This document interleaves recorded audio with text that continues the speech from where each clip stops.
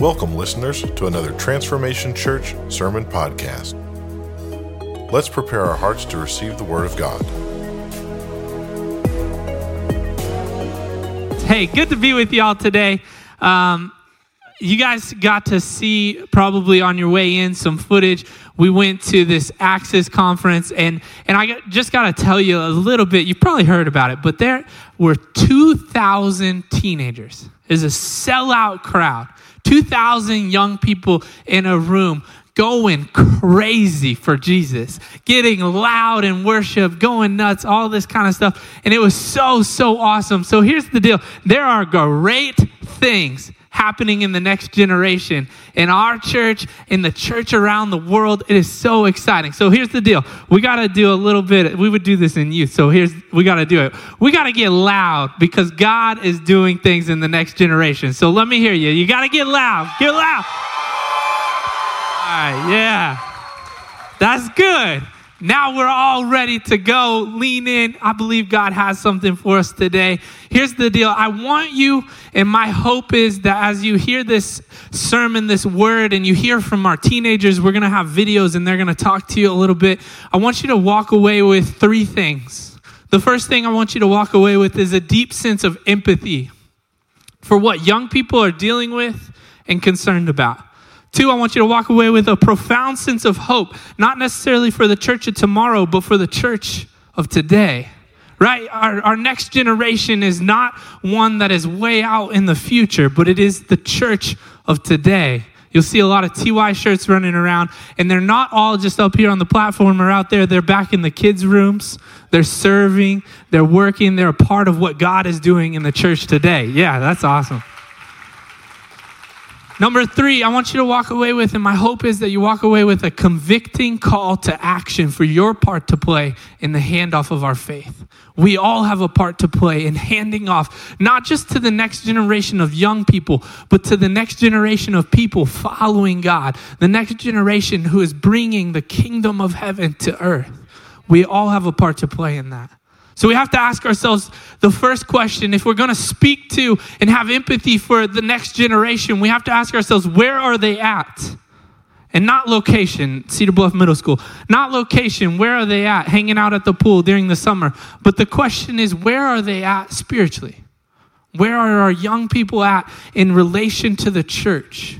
They would call it Generation Z, right? Sort of that younger generation, teenagers to about 24. Where are they at?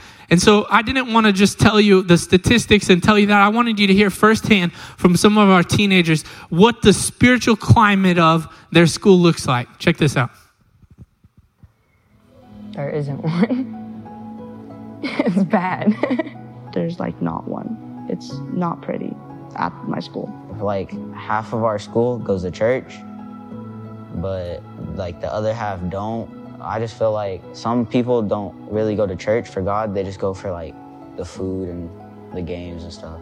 But it looks like it's just, making fun of people, telling them that they're ugly, fat, everything. Disrespecting people. I was shocked when that first answer came across and she said, no, there's not one. Right now, the next generation's relationship to the church statistically is not very good. I wanted to show you this study by Barna, and a lot of the study and research that you're going to see today comes from Barna. This is kind of what they do. They do a lot of statistics for the church, and they're a really reputable company. And so I know sometimes when we talk about statistics, it's where'd you get that from?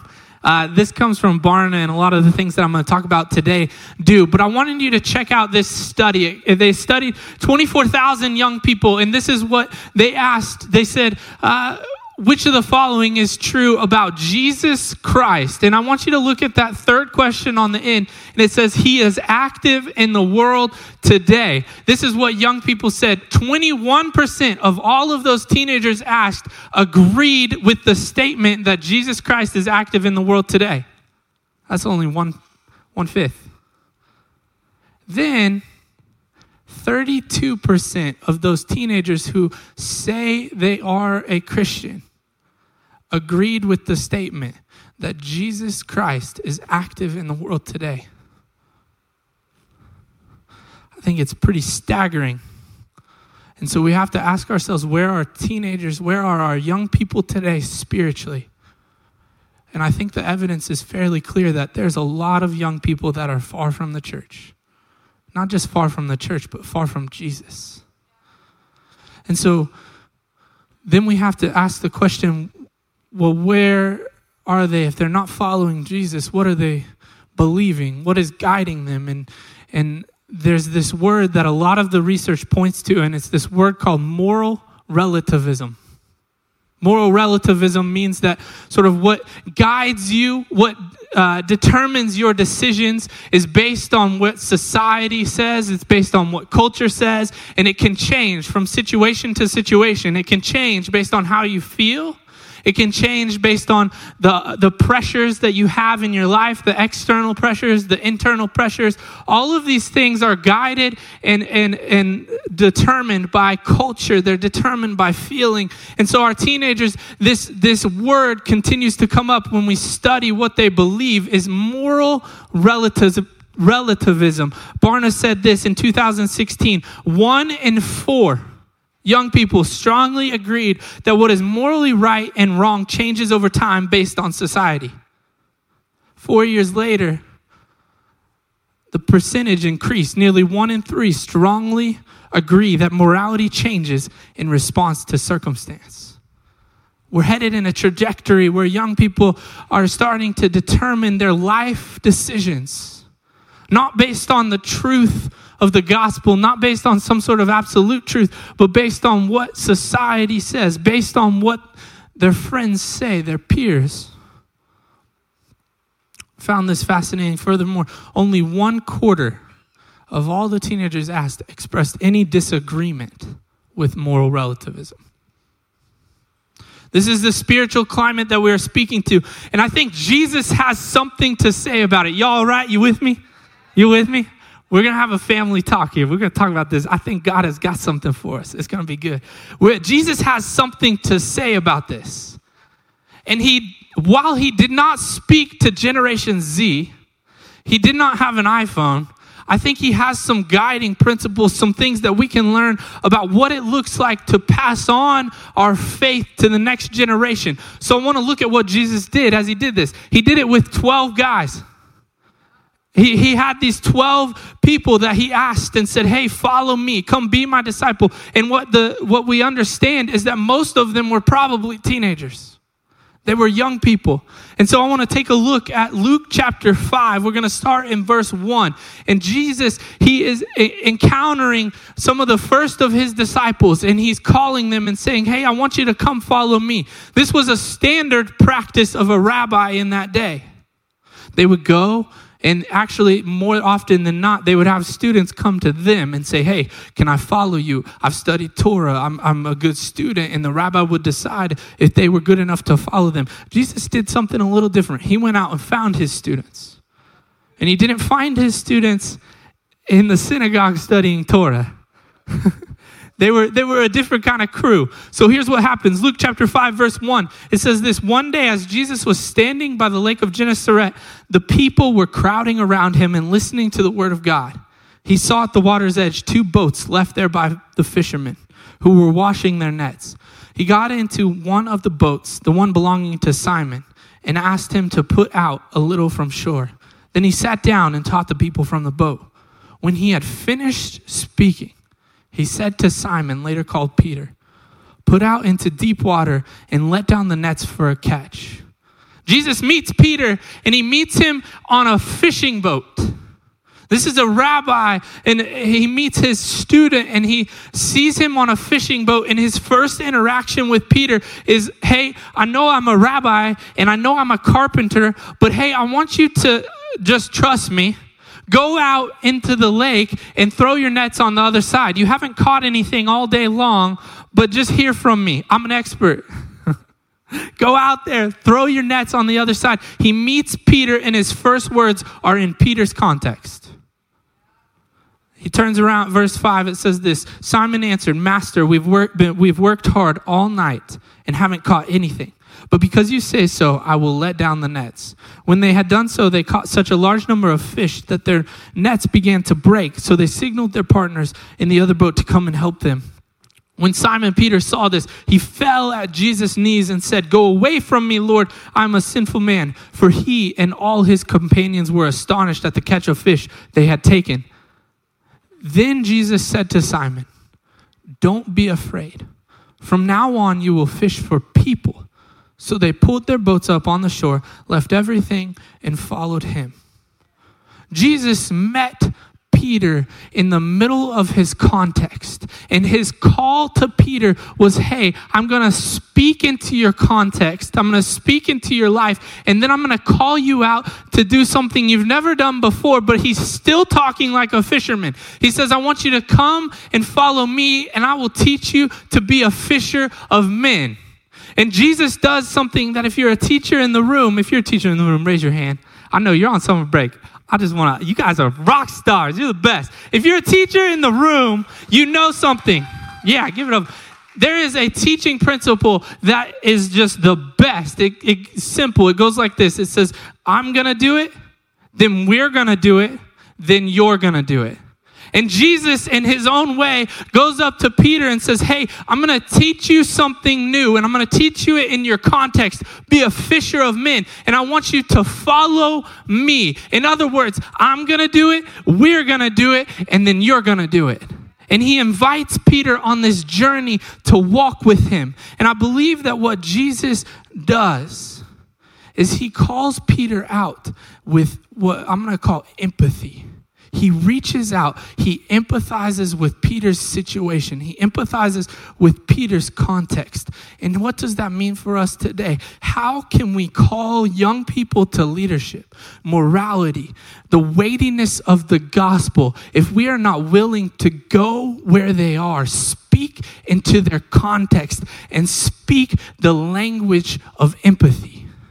To be able to say, hey, I see you where you're at. I am confident in my relationship with Jesus. And I'm going to begin to speak into your context. And not only am I going to invite you to follow Jesus, the one that I know, I'm going to invite you to watch me do it.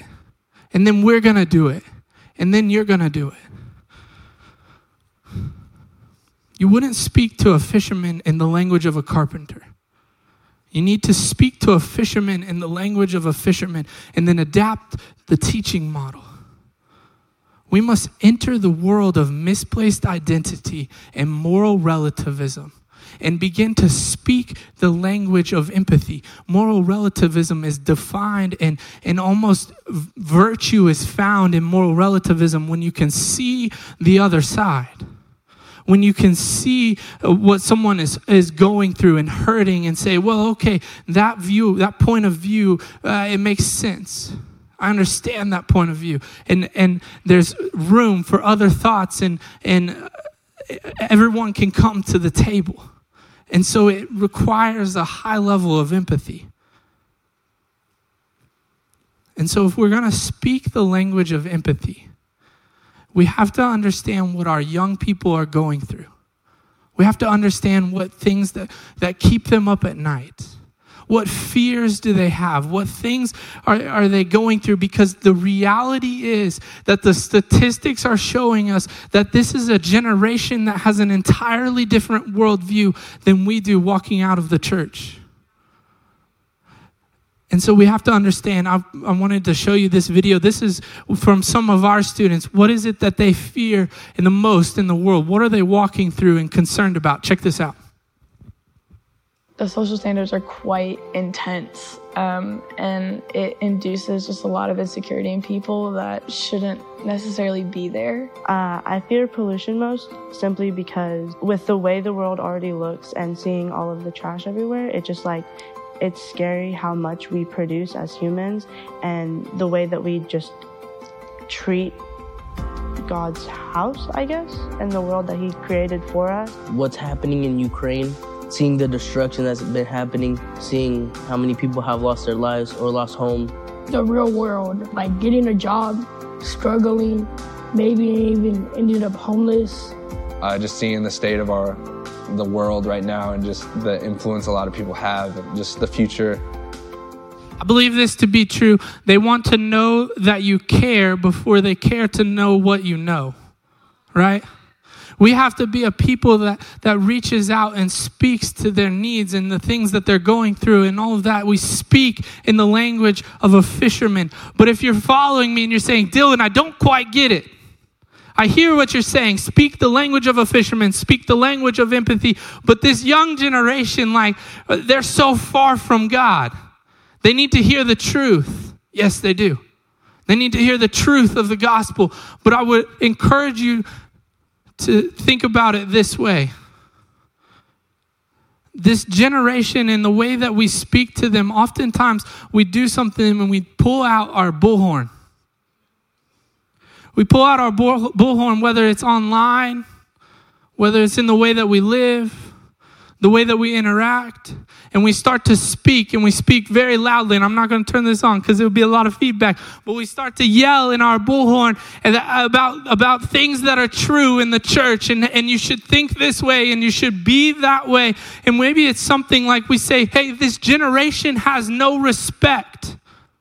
I just can't understand. How could anyone ever go through something like gender dysphoria? That's not of God. We start to pull out our bullhorn and we start to think about things, even when it comes to parenting. And there's young people and they're trying this new thing called gentle parenting. Like, what in the world is that? That's crazy. No wonder this generation is so messed up. And we start to speak things that are absolutely true about God and about how the way we should live, and maybe some wisdom about the way that we dress. But the way that we say it matters because it comes across as simply a bullhorn rather than taking the way that Jesus did it and saying, hey, no, I see you in your situation. I see the pain that you're going through as you're trying to figure out, what does my identity, where does it lie? Is it in being a man or is it in being a woman? And I'm confident enough in my God to be able to sit across from someone and say, I'm sorry. I am so sorry that you're hurting. I am so sorry that there is a church that has kicked you out the door and hasn't heard you and hasn't listened to you. And no, I don't have to affirm it, but I don't need to pull out my bullhorn and tell you how it is, because my God is bigger than that. And I have identity in Jesus Christ. And my identity in Jesus Christ is so much bigger than a bullhorn could ever be. Because I'm going to walk with you. I'm going to show you what it looks like to follow Jesus. Then we're going to do it together. And then you're going to do it because of the overflow of God in my life. We have to speak the language of fishermen. There's a lot that we have to do in this world with our next generation. And some of those statistics are kind of scary, but I think on the other side of the coin, there is a lot of hope. You see, because this generation is defined, Gen Z, if you start to research them, you will quickly see that they're a highly motivated generation, that they're very entrepreneurial, and that they're very driven by cause, and they want to do things in the world. They want to see change in the world. And so, oftentimes they're willing to jump out of the boat in a sense. And so I want to take us to a point in Scripture where Jesus is, once again, he's walking with his young group of followers. And he's passing on to the next generation. And he's encountering just life with the disciples. And you start to understand that these disciples, they don't have it together. They're kind of ding-dongs. If you read the Gospel of Mark, you'll see they get a bad rap. They're figuring this thing out. And Jesus has this encounter once again with Peter. And Peter, he's kind of acting a fool, but he wants to follow Jesus. He wants to get it figured out. And I think that we have a generation of young people who maybe because of moral relativism, because of the worldview that they have and they're coming into the church with, they're going to come into the church and probably act a little bit like a ding-dong. They may not have it all figured out. But this is, I think there's something we can learn from this passage. In Matthew chapter 14, verse 28, disciples are out on a boat and there's a storm. And Jesus is walking out on the water to go and meet his disciples. And this is what happens, and they think that he's a ghost. They're terrified. But Peter, he speaks up. He says this, "Lord, if it's you," Peter replied, "tell me to come to you on the water." A natural reaction. Let me jump right out of that boat. I could see every single teenager in our youth group being like, "Pick me, I want to go," get slapped in the face with a salmon. They did that at Access. They were all so excited. It was crazy. "Pick me, I want to jump out of the boat." He says, "Come on," he said. Then Peter got down out of the boat, walked on the water, and came toward Jesus. But when he saw the wind, he was afraid. Beginning to sink, he cried out, "Lord, save me." Immediately, Jesus reached out his hand and caught him. "You of little faith," he said, "why did you doubt?" And when they climbed into the boat, the wind died down. Then those who were in the boat worshiped him, saying, "Truly, you are the Son of God." I believe that we have a spiritually curious generation of young people. Barna, they wrote this in their essay. They said, while religious affiliations are changing, spiritual curiosity is alive and well. The younger non-Christians are more than twice as likely to express a personal interest in Christianity compared to older non-Christians. They are ready and willing to jump out of the boat. And I believe that Jesus, as he was walking with his disciples, he did this. He made space for faith and failure. And we need to be a people who make space for faith and failure. You see, they're so highly motivated. It says success remains a high priority for Generation Z. Nearly 91% agree that they hope to achieve a lot in the next 10 years. There's a lot to be hoped for. They want to do great things. They want to be a part of great things. I think there's nothing better to be a part of than the Church of Jesus Christ, right? I want you to check out this video about what our students are excited about. What are they hopeful for? Check out this video. New beginnings, life. Like, I want to be able to find new people, like making new friends. I'm most excited about mental health because it's a lot more accepted and talked about these days, and people don't have to hide what they're going through because of how open and helpful people are with just getting people what they need and the support they need. The upcoming generation, I have faith that they'll do a good job in the world. Just seeing the next generation just come up and step into who they are in Christ. How the world changes in the next couple of years, to see what happens with colleges, what happens throughout the world, any inventions, any cures to cancer, anything like that. Cures to cancer. It's no secret that our world is crazy, that there's a lot of things that are going on, but our young people are dreaming big. They want to see the world change. They want to see all this kind of stuff. And not only that, but I think that they're hopeful, but also on the other side of that, they're facing a lot.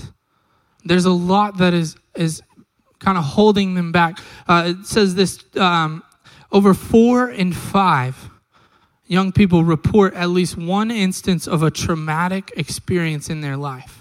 I believe that we have a generation of young people that are hurting. They are hurting and they're going through so much and they're fighting and you might say, well, my generation did that too. Yeah, absolutely. But here's the deal. I believe that this is true, is that oftentimes we connect with people and we share the gospel and the best connection happens in our weakness. And because that's where he is strong. And so it's something that I look at and go, wow, I'm so hopeful. Because Jesus is going to walk across the bridge of relationship from my heart to another person's heart as we connect over our weaknesses, as we connect over the trials and the things that we're going through. And so this generation, they're fighting and they're struggling. And so I wanted our young people to share with you what their biggest struggle they think is. What is the biggest struggle for their generation? Just being church hurt and having a false idea of who we are as Christians. I think a lot of people get this idea in their mind that we're just not who we are, and we're not a loving church, but a hateful one, and one that they can't really embrace and find a family and connection with. It gets tough when we have all these things we have to learn in a certain amount of years, or we have to retake a grade. And it's like family and stuff, and them all being mixed together. It's just like a lot of issues that are started. Phones, social media, we rely on our phones so much, and if you take our phones away from us for like 5 seconds, we'll all get mad. For me, it's always going to be technology, because we're so invested in social media and just being on our phones or tablets or whatever. The struggle would be being around people not on the phone. Social media, for sure. The amount of time that we spend on our phones is awful. I think it makes people a little selfish because all they're doing is thinking about, what other people think of them. Ego, because everything is turned into a competition and who's better than who, and I feel like that just gets in the way, and it causes a lot of fights between everybody, and it doesn't allow everyone to be unified and equal and on the same side for the really important issues. What does this mean for us as the body of Christ? We have a generation of young people that are hungry. They're hurting. They're going through this thing of moral relativism. And I believe this is that we are going to see all of this generation primed and ready. And there's going to be a lot of jumping out of the boat. There's going to be a lot of people coming into our church and looking for the gospel and looking for God. And they're going to fail. They're gonna come in and they're gonna not know how to act. They're gonna not know what it looks like to walk with Jesus, to talk with Jesus. But here's the thing: is that our God does not fail. He is always there, right in the water with them, ready to pick them up and pull them out. But we have to make space for faith and failure. Look, it looks like this. I went to summer camp and I had a friend of mine, and I was in middle school. And I can remember he was new to his relationship with Jesus. He was starting to figure it out. And he was at camp. They would always have the third night would be like a Holy Spirit night. And they would always pray about what does it look like to speak in tongues, to talk to the Lord. And he was starting to pray about that and ask God for a spiritual language. And he was trying to figure it out. And he came to my friend and I, and he said, "Hey guys, I think I figured out my spiritual prayer language." And he turned to us and he said, "She came in a Hyundai, left in a Mazda." And we said, "I don't know about that, it's not something that you just develop, that you work out. It's not something that you reference the nearest car dealership down the road. And it's something where we begin to utter as the Spirit gives us utterance, and we step out in faith and we begin to walk in relationship with God." But here's the deal is, man, he was trying.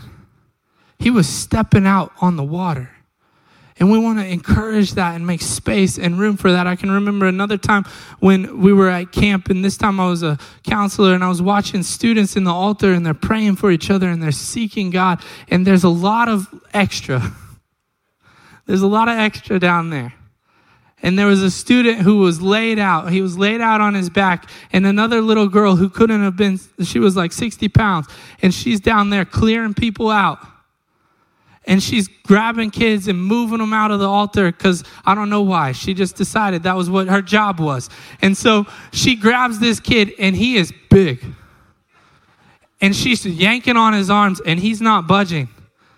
And he's aware of his surroundings because he realizes that if he starts kicking while she's pulling, that they're going to make it out. So he's kicking, she's pulling, and they're pulling him out of the altar. And I'm like, there is something wrong with that. I don't know. But we have to make space for a generation that is far from God, right? That statistic. There's a lot of young people that don't believe Jesus is active in the world today. How do you learn that he's active in the world today? You begin to try walking with him. You begin to try having a relationship with him. And along the way, you might mess up a little bit. You might do something like, I don't know, take up a job in the altar and start pulling kids as they're kicking on the way out, right? There's things that we just learn and we grow in relationship with Jesus. Jesus' disciples did not get it right every single time, but he was faithful. He walked with them. They grew in relationship with him. What a prime moment in the history to begin to watch our young people take steps of faith. I wanted you to see what it looks like when our young people start taking steps of faith. So I asked them, I said, hey, what is it that you are praying about? What are you seeking the Lord? What are you actively walking with God and starting to learn and build relationships with him? Would you share that with us? And so they shared, this is what our young people are praying about. Check this out. I spend most of my time just praying to God, just thinking about all my life and just how I've been here, from the beginning when I was born to where I am, just thinking of just how good he is and how good he's been in my life. My family, I also pray a lot about what God wants for me to do. My grandpa that recently passed away, because he was a good person down here. He was one of the best. He taught me a lot about God. He was a religious man. He was a good father figure to me. I spend most of my time praying about my family. There's just been a lot happening, a family dynamic change kind of. I believe they're jumping out of the boat in faith, and they're going to meet a God who is going to be there for them, who is going to walk with them, who they're going to build memories with. And so if you're a young person in here today, or you're new to your faith in Jesus, let me encourage you this, is that jump out of the boat. Don't be afraid of what culture says. Don't be afraid of getting hurt, because Jesus is right there on the other side. All we have to do is put our faith in him, put our trust in him. The last thing that I want to look at is what it looks like to hand off our faith. And this whole time, Jesus is walking with his disciples. He's speaking their language. He's meeting them with empathy. He's making space for them to fail and walk in faith and try things. And then he comes to this moment with Peter. And I believe he teaches us what it looks like to hand off the right things. And in this moment, Peter, the disciples have come with Jesus, and Jesus is asking them, who do you say that I am? Who do people say that I am? And we're going to look at their responses. Matthew chapter 16, it says this, verse 14, they replied, some say John the Baptist, others say Elijah, and still others Jeremiah or one of the prophets. But what about you, Jesus asked? Who do you say that I am? Simon Peter answered, you are the Messiah, the Son of the living God. Peter's always going first. He's always got to get in there. Verse 17, Jesus replied, blessed are you, Simon, son of Jonah. For this was not revealed to you by flesh and blood, but by my Father in heaven. And I tell you that you are Peter, and on this rock I will build my church, and the gates of Hades will not overcome it. I will give you the keys to the kingdom of heaven. Whatever you bind on earth will be bound in heaven, and whatever you loose on earth will be loosed in heaven. Then he ordered his disciples not to tell anyone that he was the Messiah. Verse 21, from that time on, Jesus began to explain to his disciples that he must go to Jerusalem and suffer many things at the hands of the elders, the chief priests, and the teachers of the law, and that he must be killed on the third day and raised to life. Peter, again, took him aside and began to rebuke him. Never, Lord, he said, this shall never happen to you. I'm going to break this down for a second. There's this fascinating thing that Jesus is asking Peter, who do you say I am? And Peter answers correctly. He says, you are the Messiah, the Son of the living God. And Peter is speaking out of his Jewish context, right?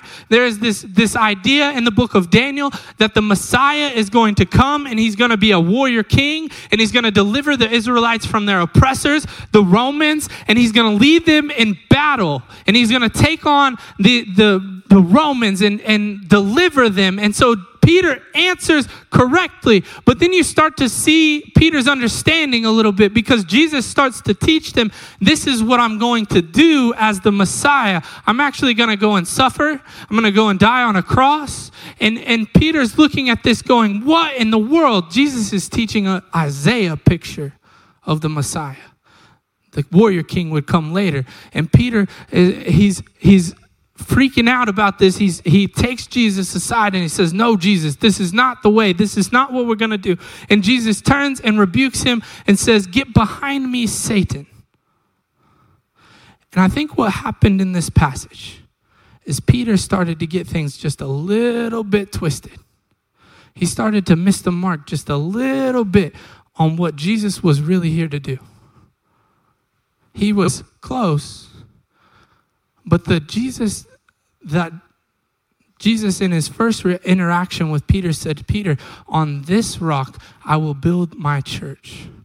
And he starts to talk, and we see that when you study the Greek and you start to look at this, he's not talking about the rock Peter. He's talking about the rock, his death and resurrection, which is the firm foundation on which he is going to build his church. And so he says to Peter, hey, this is who I really am. I'm the suffering servant, the one who is going to die for our sins. And I think that what we see here is that as we pass on our faith to the next generation, we have to make sure that, like Peter, we pass on the right things. We have to pass on the rock that Jesus said he would build his church on. What does that look like? It means that the medium is going to change. It means that the methods are going to change. The culture is going to change. The people that are encountering the gospel are going to change. But here's the deal. The message of Jesus' death and resurrection does not change. It's on that foundation that we are going to build. He's going to build his church. And there's a temptation that to turn and twist that. See, God is going to continue to move, not just in the church of tomorrow, but the church of today. My prayer and challenge as we, as the followers of Christ, we pass on the right things. We don't want to get lost in saying faith in Jesus means that you ascribe to a particular political party. We don't want to get lost in saying that faith in Jesus means that you're a social justice warrior. We don't want to get lost. It doesn't mean that you have to share all of the Jesus things on Facebook. It doesn't mean that you, young person, have to have it all figured out. And I think that one of the hot button topics among millennials and Generation Z is deconstruction. It's on all over TikTok. It's all over the place. And I don't believe that we would see deconstruction work as a tactic of the enemy if we have not allowed ideas, values, and ways of living into our faith that miss the priority like Peter did. We need to pass on our faith by handing off the right thing. Jesus' death and resurrection to bring healing to a lost and broken world. That is when we focus on that, when we meet our young people where they're at, when we meet them with empathy and we share life experience and we pass off the right thing, then I think we will see a generation start to begin to have relationship with Jesus, begin to follow him and begin to know him. And there's a lot of these kinds of stories. This is happening in the world today. We're seeing young people meet and know Jesus. Not just here at Transformation, but all across the churches around the U.S. and around the world. But I wanted to share with you one last video of some stories that students said about when they encountered Jesus, when they met him, when we did it the right way, when we are handing this off. What does it look like? It looks like this. My Access story was just seeing so many of our own students be in an environment where they could just worship God. And, thousands of students just giving their all, giving their heart, opening their heart to just what God has to do in their life. The whole week was amazing. It was just so fun to get to see the kids, be able to just be kids. I made the decision to continue with ministry, which is kind of a big deal. The head pastor of the Life Church had come up and he was talking about how God was moving and everything, and he wanted us to just sit there and really feel him.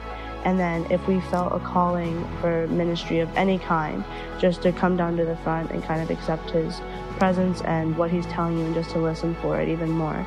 And for me, that was the first time I really ever heard God speak to me. I felt him moving. It was pretty amazing because you could just feel him during worship and during the sermons when they were talking. You could really feel him. I love Jesus. I love Jesus. I love Jesus. I love Jesus. I love Jesus. I love Jesus. I love Jesus. I love Jesus. I love Jesus. That's what I want to see.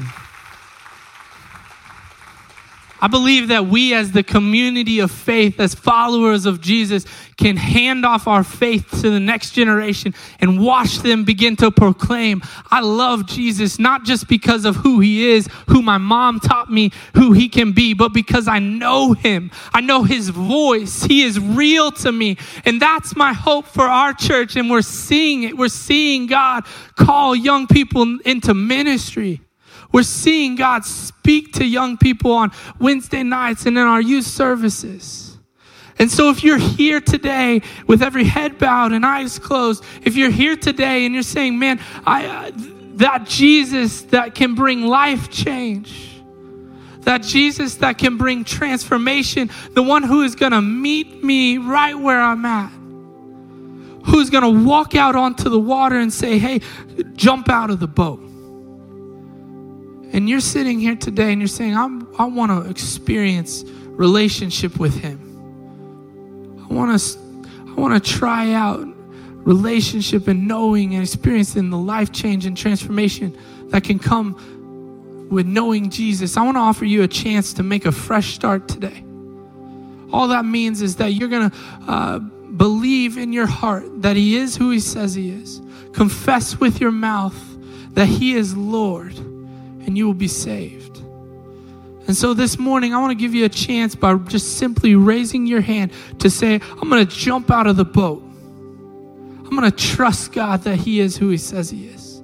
So if that's you and you want to make a fresh start decision, I'd invite you to raise your hand. If you would just lift your hand.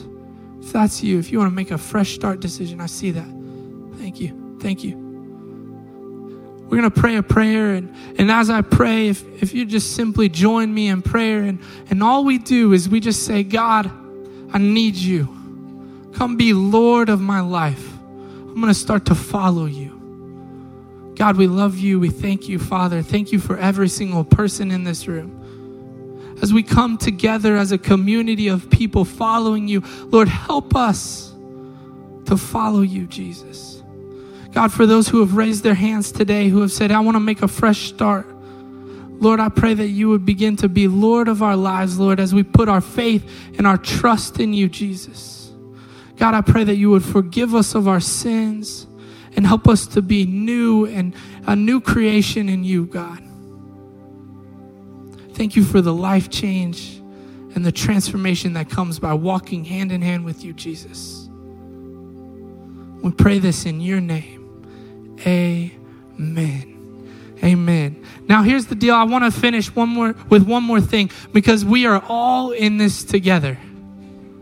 I hope that I've painted a picture of what it looks like to pass on our faith to the next generation in our world today. And so I would invite you, if you would just stand to your feet, and we're going to represent what this looks like to be all in this together as a community of faith. And as I pray this final prayer, I pray that you would begin to pray over the people who you know in your life who don't know Jesus.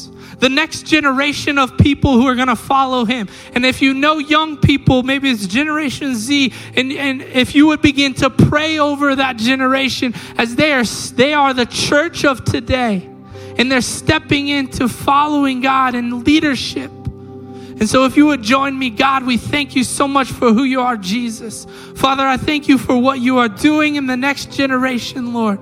Father, I pray that as you are calling people to relationship with you, Lord, that you would help us to walk hand in hand with them and go after the cross.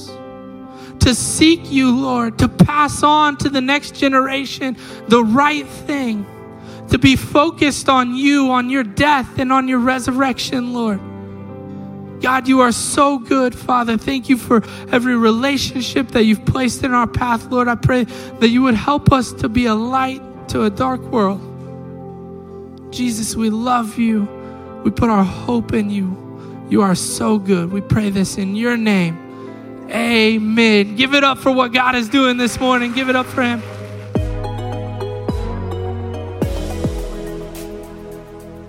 Thank you for listening to another Transformation Church Sermon Podcast. If you would like someone to pray with you, or if you would like some ministry materials, please email us at hello@transformationchurch.us.